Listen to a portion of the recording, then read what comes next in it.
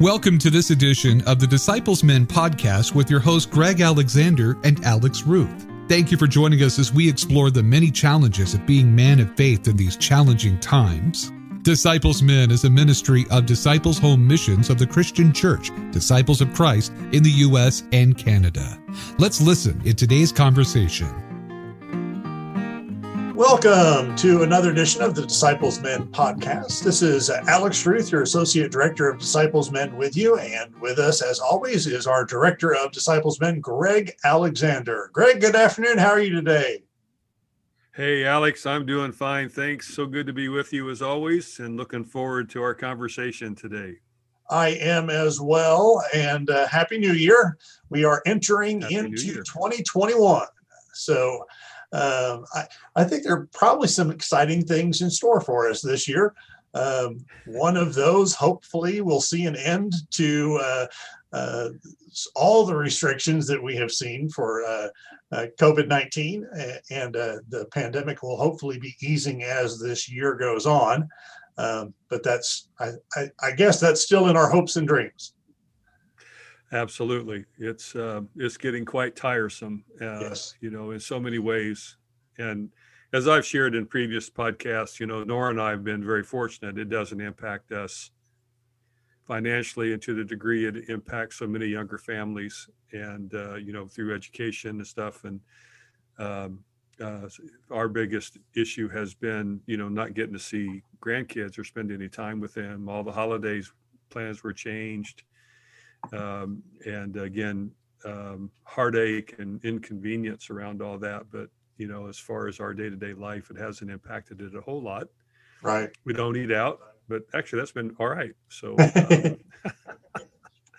but that's not true for millions of people around the world. And so again, I always want to be really forthright as we begin these conversations is, I don't feel the same level and intensity of pain that so many people do. And I know you have members in your congregation who you see on a firsthand basis, right? The struggles. All my family's been pretty fortunate, and everybody seems to be doing okay.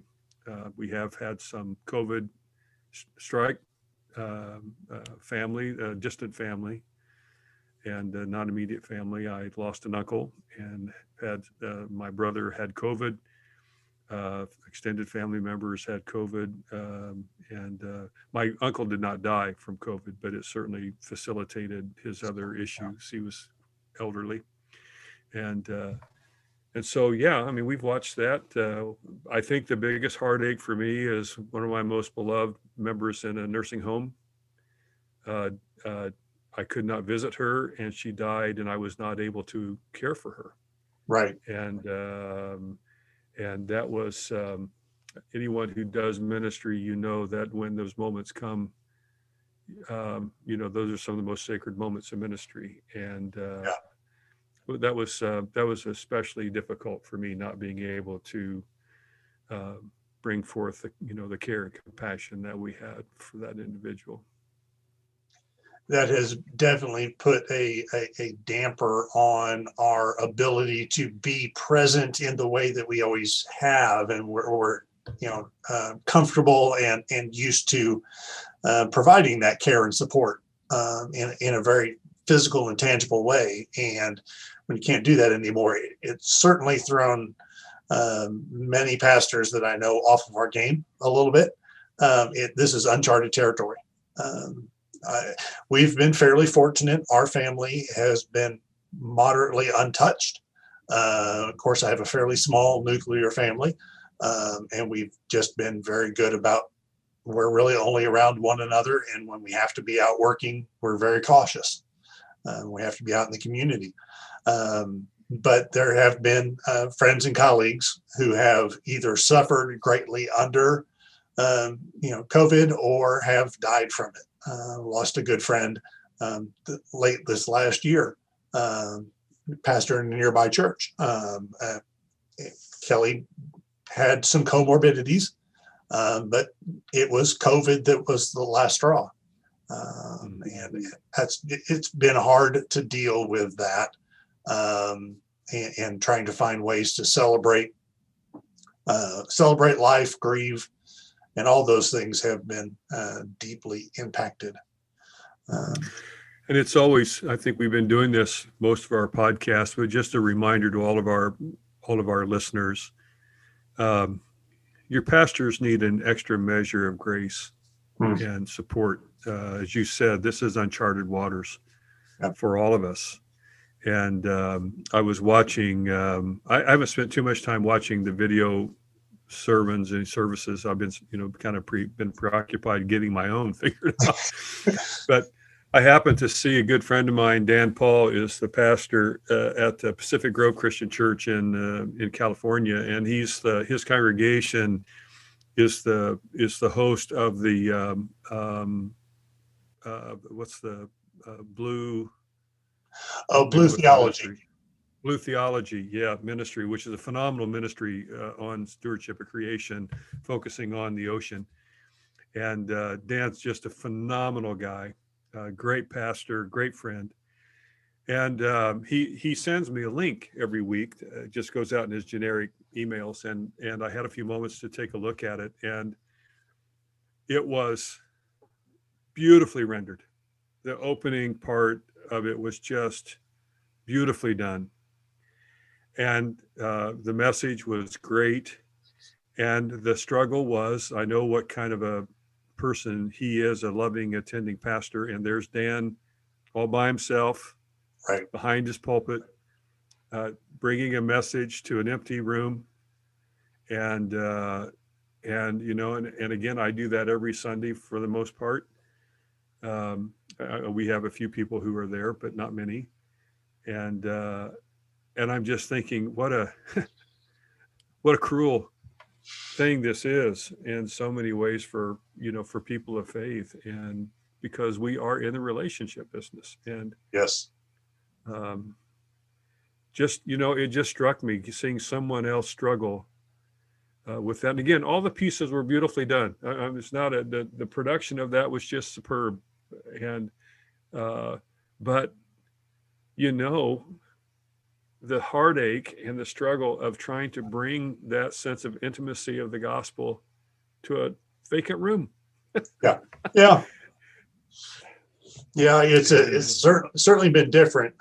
You said something I think pretty important there, and we talk about it, but sometimes I think we assume it more than we really delve in and discuss it, and that is the importance of relationship in ministry, and specifically, for our intents and purposes today, talking about the relationship in ministry to and with men. That is really what we're doing, is we're about the work of building relationships between men and God, men and other men, and men in themselves. Right. Yes, those then impact men in all of their other relationships, but that's kind of the focus of at least our initial work in the Jesus Way, is to focus on who am I in relationship with God and with other men, and then how does that spill out into my life and who I am in the world around me. That's exactly right. That's been our primary focus through the Jesus Way ministry, and it's been, I'm sure for you, but it's really been the focus of my ministry for as long as I can remember. Yeah, is that is how do we become the person God created us to be, to God's glory and for the sake of the world God so loves, and that's for me, that's the whole essence of my call to ministry and doing that. And we're both privileged to do this with a focus on men. And, right. And it's important, I think, for us to acknowledge the time that we're recording this as we move ahead in this conversation. Yeah. It's the 12th of January. 6 days ago, we witnessed the storming, the insurrection of our nation's capital. And while it wasn't exclusively white men, the vast majority of people in that crowd were white men. And I think as, the called leaders of disciples men, we have an obligation to speak to that, which Yes. is why we're taking some time today to make sure we get this podcast in. And I don't think we can be silent in what we witnessed because of our ministry. I'm very, I'm right with you on that one. Finding ways to talk about the events of last Wednesday, the 6th, has been consuming many of us. I know you and I discussed briefly the importance of this when we were talking late last week, that this was something that was important to us to address, because it falls right in line with some of the issues, and is born out of, I think, some of the issues that we have addressed before, but we owe it to the church at large to try to navigate a discussion around those events, which were quite frankly unprecedented. We have not seen anything of that level, certainly since the late 1800s. So well before either of us were around. The late 1800s, you could even trace that back into the early 1800s, depending on how you want to define things. So these are unprecedented events following an unprecedented year. But it is something that we simply just have to talk about. And it is based around those relationships. Some of the reason is there are going to be folks in our churches. I know there are folks in my church on both sides of the political aisle, and some extreme on either side. And so it's important to have these conversations, have them well. That's correct. And it is important we have them. And I want to begin by making what may sound like a strange statement, but it is what I believe is the case. And that is what we witnessed last Wednesday was not a partisan activity. It was political because everything's political. Right. But it wasn't a show of partisanship. This was all about identity. What we were witnessing among the men, and I'll just speak for the men, I can't speak for the women in the group, but what we were witnessing were men who are struggling with their identity as men in America today. Again, we've both spent a lot of time studying this. I've spent 30 years studying this. Mm-hmm. And it just keeps bearing itself out that we've been on the right track, especially with the Jesus way with this. But what I think people need to pause and understand is, and I don't like the language. We've been doing we've been reading some articles, and we've had other study resources around this. And I do take offense with some of the folks who are pointing fingers at that it is the elitists, in our culture over the last several decades who created the kind of the context for which we saw the insurrection on Wednesday. I don't consider myself an elitist. I don't think in any way, shape, or form. I don't think there's anything about me that fits that criteria, except for maybe education. But if you know me, you know that I'm not all that smart. But the point is that we have seen a divide in our country that probably started in the 1960s and 70s. Mm-hmm. Certainly over my lifetime, I've lived it, where we began to see the traditional role of men, that was part of my parents' generation. We've talked about this before. There are earlier podcasts that rehearse all this.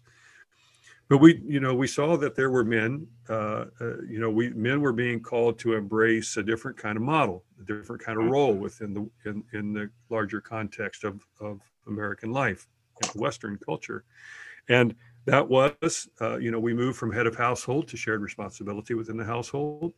We moved from from it being exclusively men at church board meetings and corporate boardrooms and places like that, to where women were sharing in those meetings and responsibilities. And it came at such a quick pace that we didn't have where the failure was, in my mind, is that we didn't have leadership who hit the pause button to say, we need to stop and figure out what this means for us as men and women, in Western culture, because we don't know what the rules of engagement are when women are in the room, because we've only known how to deal with women as spouse, as mother, as daughter, grandmother, a sister. Those were the traditional roles in which we understood how we related to women. And in every one of those cases, there was an assumption that we were the more significant person in that cluster of relationships. Right. And in the 60s and 70s, as all that began to shift, we began to see this rapid change, which you and I certainly embrace, of the role of women in life and in leadership in all capacities. That was in the 1960s, and here we are, 60 years later. And the last presidential election cycle, we had our first woman presidential candidate. Took almost 60 years to get there, right? 50 years. And now we have our first, a woman who is vice president, will be vice president of the United States. These things have turned very slowly. These wheels of change, in one sense, have turned very slowly. We have seen the movement of women and people of color, assuming roles and positions that were traditionally reserved for white men. What didn't take place is men didn't renegotiate role and how we occupy this new reality. And so for some, I'll put myself in this category. You said, this is a good thing, I'll figure it out. Right. And you made the compromises you need to make. You enjoyed the beauty of the change and diversity that was taking place around you. And you went on with life and really didn't give it a lot of thought, other than that it was a really good thing. Praise God for what we're seeing. There were a lot of other people for whom that was not the case. There were an awful lot of other men who kind of felt like they got kicked to the curb. Right. And nobody really cared about them anymore. And whatever loss that they incurred as a result of these shared responsibilities became bitterness, unresolved anger. Right. And that stuff just got pressed down. And where the elitist comment comes in is that the powers that be, wherever the powers that be are, that were making the decisions to move us this direction, we're not sensitive to the struggles and the pain that so many men were going through. And so I said it's an identity crisis because, and I would even put myself in this category, is I'm still not sure how I define myself as a man in today. Right. I fully welcome and embrace who I am and the shared relationships I have, and the diverse leadership I see around me. You and I both have, a woman who is our boss now in DHM, yes. An African-American woman, yeah. who is our boss at DHM. And we love that. I mean, it's been a wonderful experience for us to have this. And we have an African-American woman who's our general minister and president, and doing a phenomenal job. I mean, she's one of the most extraordinary people I know. Yes. And thanks be to God for that. That experience is not shared by all. Right. And again, it's not a matter of opinion. And I'm not saying that, some people are just being dumb or obstinate or can't share that opinion. it's much more fundamental than that. And that is that there are men who can't figure out who they are and feel like they've paid a huge price for these changes that have taken place around them, and nobody has cared Right. about the price that they've paid. And so again, there's that bitterness, unresolved anger that's just festered and festered and festered. We first saw it coming out through, people bashing political correctness, when we were adopting new forms of language and terms to address a more inclusive world that we're in. We saw the pushback on that. I think that was the first telltale sign of the unrest. Yes. And then, of course, President Trump was elected, and in part he was elected because he beat that drum and lifted the lid off of that bitterness and unresolved anger. And that's sadly and disturbingly, it was on full display last Wednesday when the people stormed the Capitol. You've said something interesting there that I think is worth discussing maybe a little bit further, and that is this role of identity. From my experience, at least as I was growing up in the 70s and 80s, I was noticing that many men still, 20 years into this societal change, were still defining their identity and self-worth through external means. Mm-hmm. Be that a job title, be that athletic achievement, be that monetary, be that who your spouse was, whatever that looked like. Still using an external gauge of not only identity, but I think it goes deeper and goes to that issue of self-worth. And we have not done maybe a great job as a society of pivoting from an external self-worth to an internal sense of self and identity and who I am. And I'm just like everybody else.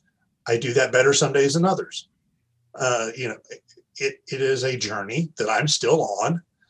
Sometimes I define myself by external, by my job, by what my kids are doing, by who my wife is, by any achievement that I might have in my life. But on I'm going to use the word better days, I understand that my identity, my self-worth comes from my relationship with God, not from any of those external measures. So it's an internal measure of who I am and what my call is to be a Christian, not just a pastor, but to be a Christian.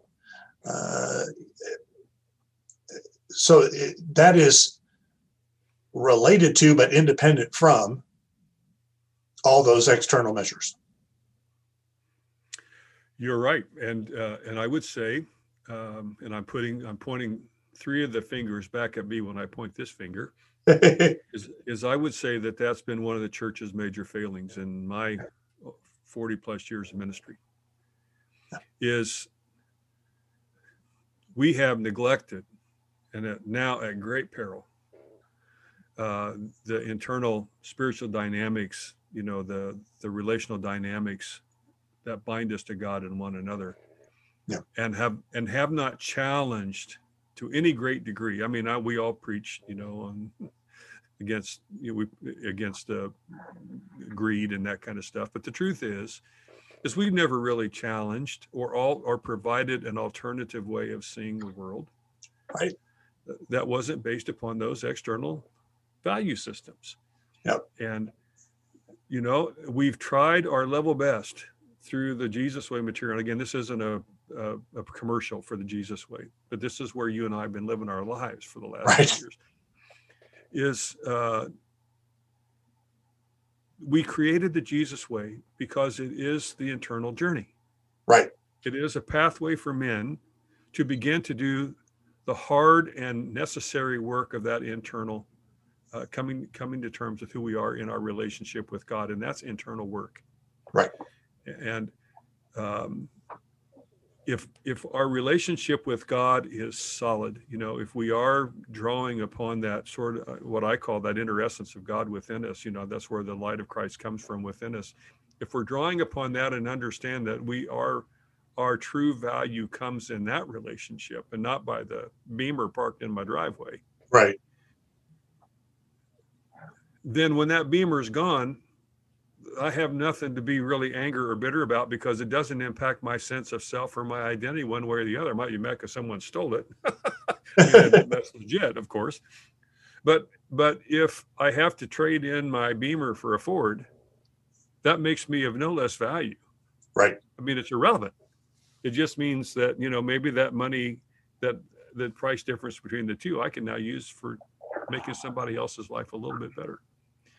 And those becomes those internal value systems, that we begin to call upon in as we develop our right relationship with God, that spiritual, dynamic within, and move away from those external measures, and because they can be taken away, and if they're taken away, which is what we've seen now, what we're talking about, what we saw witnessed last Wednesday, is for many of those guys, we saw the anger of them losing the external value system, right, that they had used and culture has given us, yes, to define our life. Yes. And again, I want to be real clear. I'm not justifying any of that. I was horrified and furious over what I was seeing. There's no justification for any of that behavior, but I do understand the trigger. You can't, that doesn't resolve you of your responsibility to do something good, with how you resolve that anger, right, and that bitterness. But I do understand, as someone who studied men for a long, long time, I do understand where that comes from. And where has the church been? I mean, we still struggle. We're barely a blip on the church map when it comes to the ministry we do. We are the last thought of ministry when it comes to, when we talk about ministry with men. And yet, this is the group that needs the time and attention, not the most, but just as significantly as anybody else, because of the impact we have when it's wrong. Right. I mean, just look at the world we're in. And again, this isn't a political statement. This isn't a partisan statement. This is just a statement of human condition. We have failed men. Yes. The church has failed men because we have left them hung out to dry without helping redefine role, identity, any of these pieces in this world that you and I embrace fully. I love the fact that there's this kind of diversity in our world. It makes it better. Yes. It's so much better when we embrace it. But you have to learn who you are in this new context. Yes. And if you haven't done the work, or if someone hasn't helped you do the work of figuring that out, then you are going to sit on the curbside feeling like someone put you there without your permission, and just get angrier and angrier over the fact that that's where you are. And that's where the church has failed miserably, men and society as a whole. We, for so long, at least when I was growing up, the running joke was, you don't talk about politics or religion at family gatherings, right? Yeah. But what we've lost, we lost some conflict by not doing that, yes. But what we also lost was the ability to have those deep and important conversations in a safe environment where there were some boundaries set, and we could discuss and navigate and figure out, okay, how do I fit? What do I really think? How do I really feel? How does that impact on others? by not having those conversations, and I didn't have many growing up either, we were left in the dark, left to fend for ourselves. And it wasn't until I landed, quite by accident in some ways, it could be providence, depending on your theological persuasion. But when I ended up in a group of guys who could help guide me, was when I really began to grow and develop. When I really began to understand who I was in relationship, who I am in relationship to the God who is, to Jesus, to Holy Spirit, and how that all works in the world, and how I see that working in the world.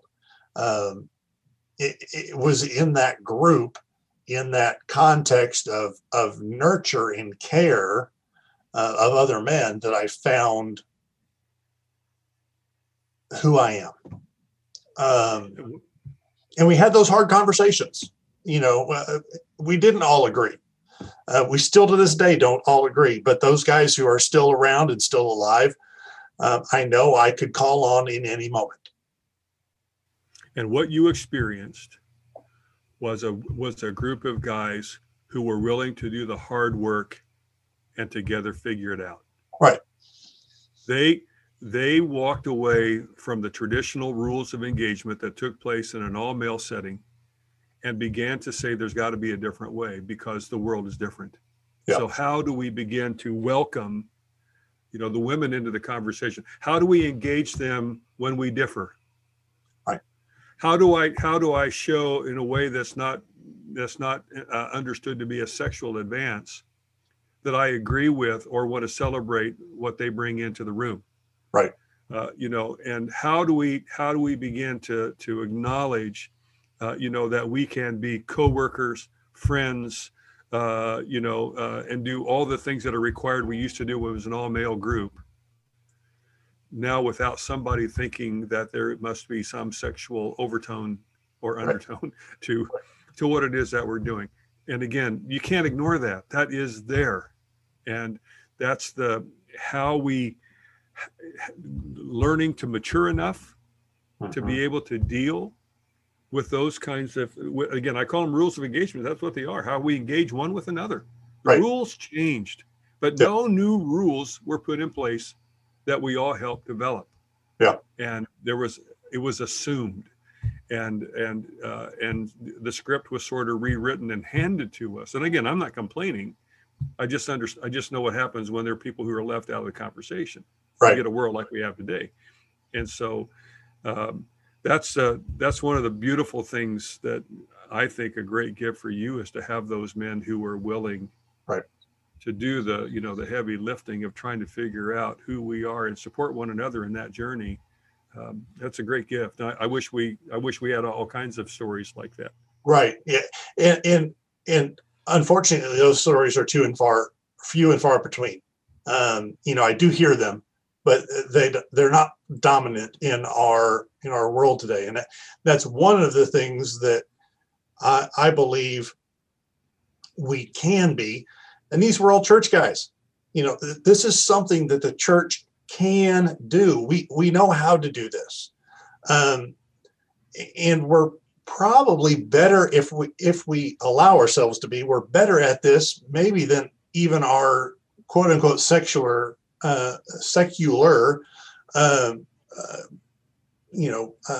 organizations in finding areas of collaboration. One of the other things is we had a distinct change in this mode of what leadership looks like. And it happened in that same time frame, where it was really becoming much more collaborative, less hierarchical, and more focused on working together for the good of the organization or the church or the business or the country. And in some ways, we're still stuck with language and thoughts and pressures that press hierarchy, that press dominance, that impress these things that we've moved past, and we found that there are other ways that honor the gifts and talents of all people, not just a select few. One of the problems that we face around that is that we are still in almost every turn functioning from the wrong measure of success. And I want to use the church. Yeah. As disciples, every year this time we are filling out yearbook statistics, and we don't ask how many lives were changed. We don't ask you to tell a ministry story. We want to know, how many you baptized, how many new members you have, how many people you show up for worship, and how much money you give to the broader ministry of the church. Yep. There's not one bit of that fosters relationship. Nope. Those are, and so what happens is that we do ministry, especially if you're a younger pastor wanting to climb whatever the corporate ladder in the church is today, is that to get noticed is that you're going to have to make sure that those numbers in your church increase. Yes. Because now those become the measure of your ministry worth to people outside of your immediate context. And as long as those are the standards by which even the church itself measures its ministry, then we aren't any better than the rest of the world when it comes to that kind of stuff. And let's be honest, the first question most men ask is, what do you do? Yes. When they meet each other? Yes. What do you do? Where do you live? And, and we start bragging about, our genius kids or our athletic kids or, I'm the CEO of whatever. And, and we get into this game where we have to give our pedigree of how important we are in that conversation. And every one of those elements, as a rule, are external baggage. Well, they're external and they're quantitative. Yes, absolutely. Quantitative is important.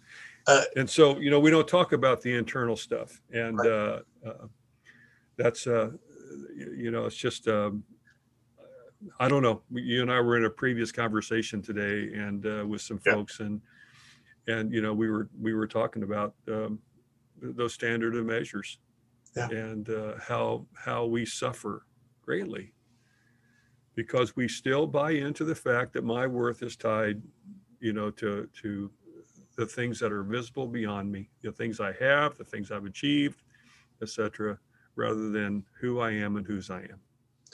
Well, and the practical part of that is it is a difference between qualitative and quantitative. And qualitative is super hard to quantify by its very nature, right? So the quality of a church has improved over the year. How do we talk about that?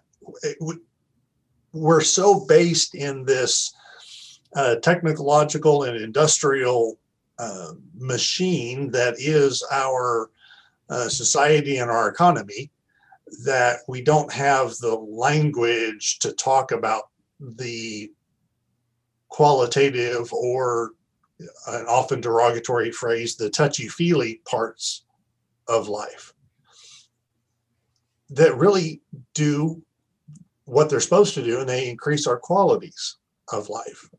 And that's what we really want.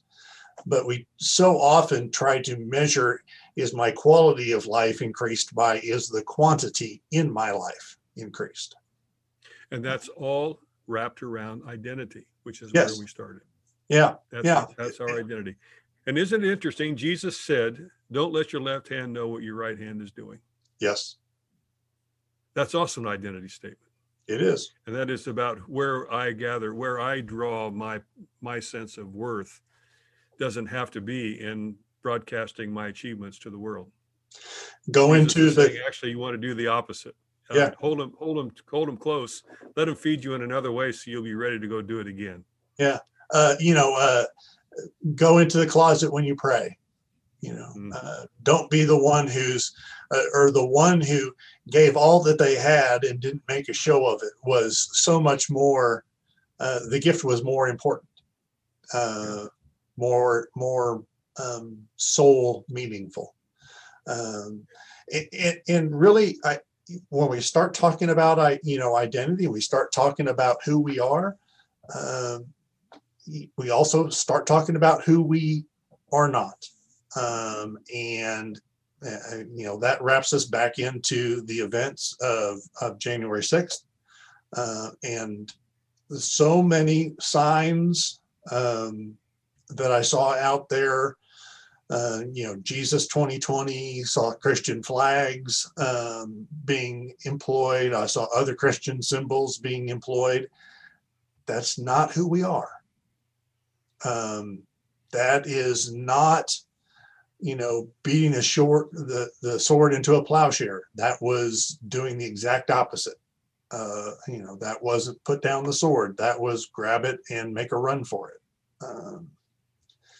So we start talking about who we are, we got to talk about who we're not. And that, at least in my reading of the gospel, is not who we are called to be as Christians.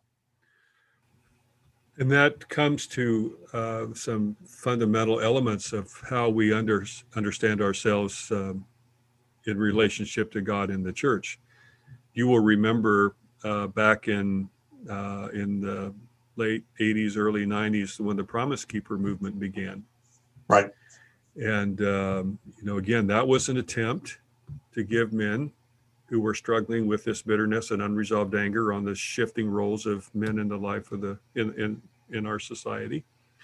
It was a way to give them a biblical foundation of how you interpret that for today. Mm-hmm. And I was involved in a lot of those conversations through my men's ministry, and really just had to pull away from so many of those folks who were deeply devout men. I mean, they were really beautiful men, prayed hard, loved the church, loved God. But they structured their whole understanding of what it meant to be a man on those several places in the Bible where we get the list of hierarchy, and man's man, then woman, then children, on down the line where we see that biblical hierarchy of power and importance. And essentially what they were saying is you can't argue with the Bible. You got to take that as gospel truth, so to speak. But what we can be is kinder, gentler tyrants. Right. And, and they showed up in masses at where? Football stadiums. What do you Right. do in football? You beat the crap out of each other, for 60 minutes. Yeah. And to see who can, get the ball across the line the most times in that period of time. And I love football. So again, I'm not, I confess my sin, but that's where they rallied. And again, Right. Why? Because that's where the men's machismo is most solidly felt, is in those warrior places. Those are battlefields. Yep. And where men, live out their warrior side of them legally. And that's where they chose to give their message. And again, there wasn't a fundamental change in how they understood their role in culture. They just got biblical foundation for being that person and asked to do a little bit nicer.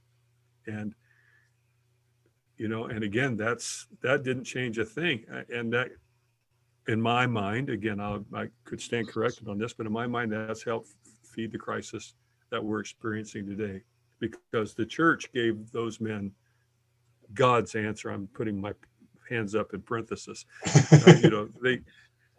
They gave God's answer to Yes. those men, and frankly, I find that very difficult to. Difficult at best, distasteful is probably a little more accurate for me, at least. And I've had this conversation with some of my colleagues in ministry time and time again. There's a difference between a propositional faith and a faith that seeks to be transformative.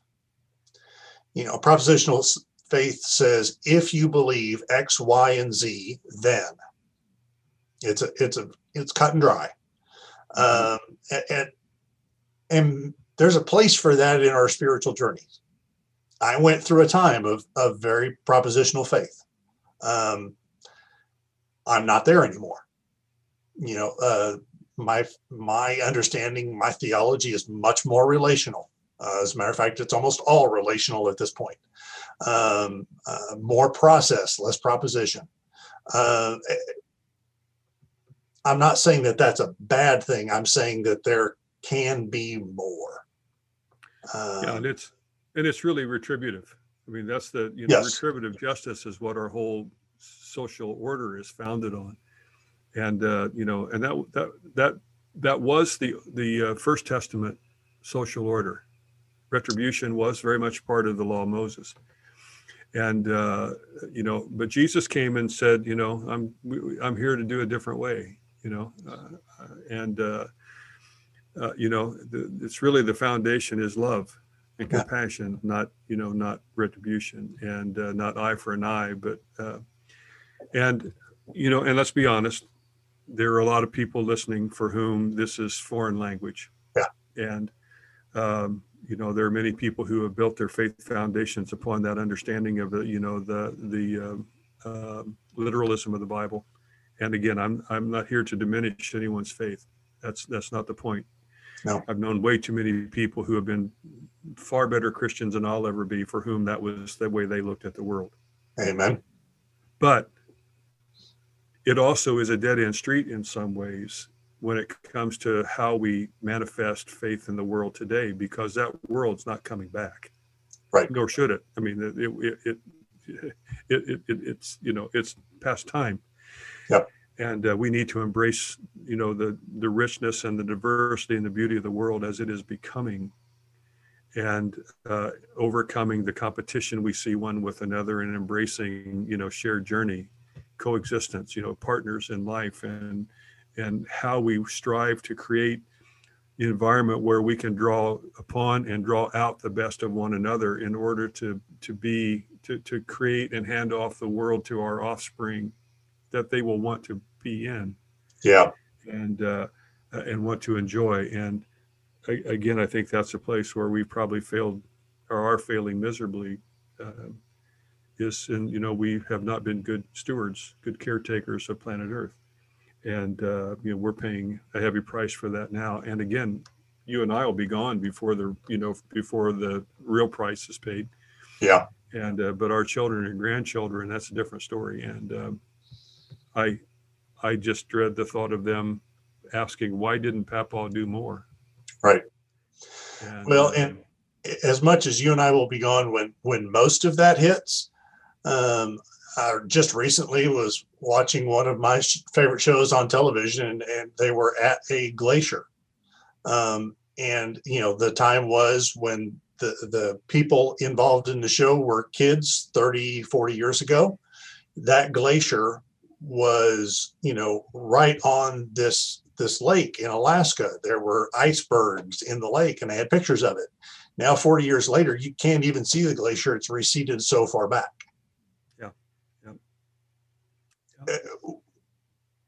We're seeing, the effects of that now. And it's only, and unless we make some dramatic changes in the way things are, it's only going to get worse in the next 40 years.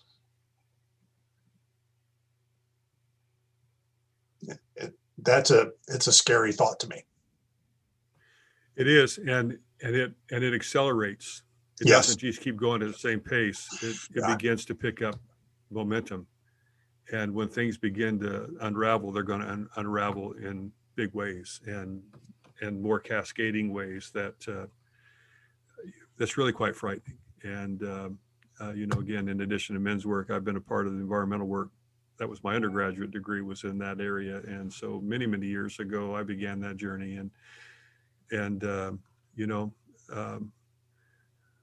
It's not fool's gold. No. I mean, just look around, just step back and take an inventory of what was and what is. And, and to pretend that humankind's behavior has had nothing to do with these dramatic impact on the earth is silly. I mean, just really flat silly. Yeah. And that's, you're living like an ostrich with your head in the ground, pretending like what you can't see won't hurt you.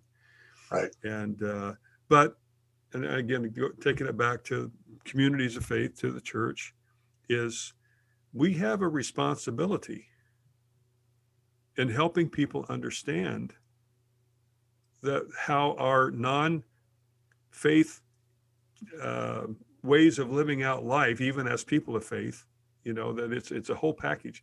And when we don't embrace the wholeness of the gospel, that includes each other and the earth, etc., and think that we can pick and choose the parts that we want to be faithful with and ignore the others, is a horrible, tragic lie.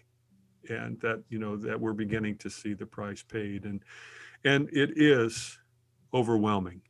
Yes. It's just absolutely overwhelming when you stop and think. And so some people choose to pretend it's not there because they can't handle the tidal wave of concern that these things bring upon us. And faith has something to say about that too. Let tomorrow, don't worry about tomorrow. Let tomorrow take care of itself. Now, that's not an active call for irresponsibility. No. That's for a call for focus your best energies on what you can do today. Yes. And when tomorrow comes, then pick that ball up and run with it when that time comes. A rabbi whose name I am forgetting at this moment once talked about that.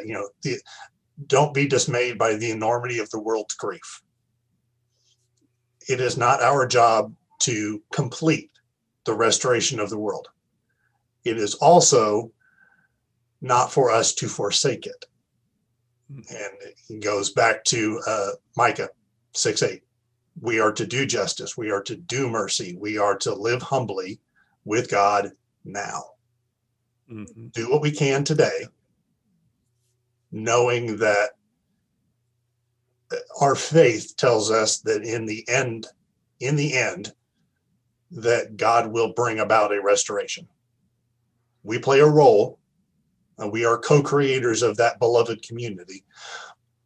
But in the end, that the arc of moral justice in the world does bend towards justice. Yeah. We're called to do what we have been gifted to do. Yeah. I'm not Jesus. I'm not here to save anyone. That's God. Yeah. That's Jesus's role. Right. But my job is to make sure that Jesus gets heard and has an opportunity to do what Jesus uniquely does. And so again, I think sometimes we get crippled emotionally, with the enormity of the task. And the truth is, no, your task is to be the you God wants you to be. Yes. That's it. Do that today and watch out and see what a difference it'll make tomorrow. Exactly. And tomorrow, embrace it again and see what a difference it makes tomorrow, and a different kind of difference, a greater difference. And that's all we've ever been called to do. We are not the saving agents, of this faith journey. Yeah. But we are called to be people who help pave the way. Yes. For the work that Jesus does to be done. And, he's not a barnstormer. He doesn't come and take us by force. He comes by invitation. It's our job to make sure that enough people are extending the invitation for him to come and do the work he was created to do on our behalf and on behalf of all creation. Yeah. Having just had a baptism, of Christ Sunday, and thinking about that text, I have understood, becoming to understand more and more these days that we are called to be John the Baptist in that story. Yeah. Here is one who comes in the name of the Lord. This is the one. I'm pointing at the one who is the way, the truth, and the life. That's not my job is to point. Yep. You and I came to the same conclusion on that one. It's almost like we've been talking to one another for a couple of years now. Yeah. I didn't think you ever heard a word I ever said. So you know better than that. Great. We start. Go ahead. No, you go ahead. I was going to say, we started this conversation talking about how COVID has impacted our life. And then we moved into talking about, the identity crisis that we are witnessing among men, through events like on January 6th and who knows what lies ahead for January 20th as we, approach the inauguration of Biden as our new president. But, I am not unsympathetic to the men for whom they feel life has passed them by or dealt them a bad hand or kicked them to the curb, whatever metaphor you want to use. But I would also be quickly to add but you don't have to stay there. Right. And, our whole work through the Jesus way is one of not, our one of our mantras is while we are products of our past, we don't have to be determined by it. Right. And so, we have created resources that we do believe can help men find the identity, the Christ-centered identity that is ours to claim as people of faith, and that moves us away from the bitterness and the unresolved anger and helps us to claim our identity in God through Jesus Christ and find the joy and the peace that comes in that new identity that is ours. And that is our unique work that we are doing through the Office of Disciple Men and through the General Conference of Disciple Men, who are our partners in this journey. And so, please hear us. This is not judgment. I mean, we don't agree in any way, shape, or form with what we have witnessed. No. But that's not the way. And there is a way, that serves the needs of all and doesn't leave anybody anymore on the curb. Right. That, that takes everyone's hand and says, come follow me, and or come walk with me. And that's the journey we are asking all of you to take with us. And let's, we have a great nation, and we have just only begun to realize this potential of greatness, even after 220 plus years, 230, whatever. And while we may have stubbed our toe in some of our minds, over the last however many years, the potential for what we can be is still there. Yes. And part of that potential is wrapped up in us becoming the people God created us to be, the kind of men that God is calling us to be for the time we are in now. And we hope in some small way that we can help facilitate that journey. Yes. Yeah. Very much. Greg, I appreciate your time today. This has been a great conversation. I look forward to our next time to talk, and I'm looking forward to sharing with folks more about the ministry of Disciples Men as we work to create those communities where we can discover our identity, discover our calling, and follow God together. Amen. Amen. It's a great journey. What a blessing to journey with you, Alex. Thank you for your work on getting us set up today. Oh, great. It's been an honor to journey with you as well. Greg, look forward to talking to you again in the very near future. Okay, Alex. Have a great rest of your day. Thank you. Everybody, we'll talk to you soon here on another edition of the Disciples Men podcast.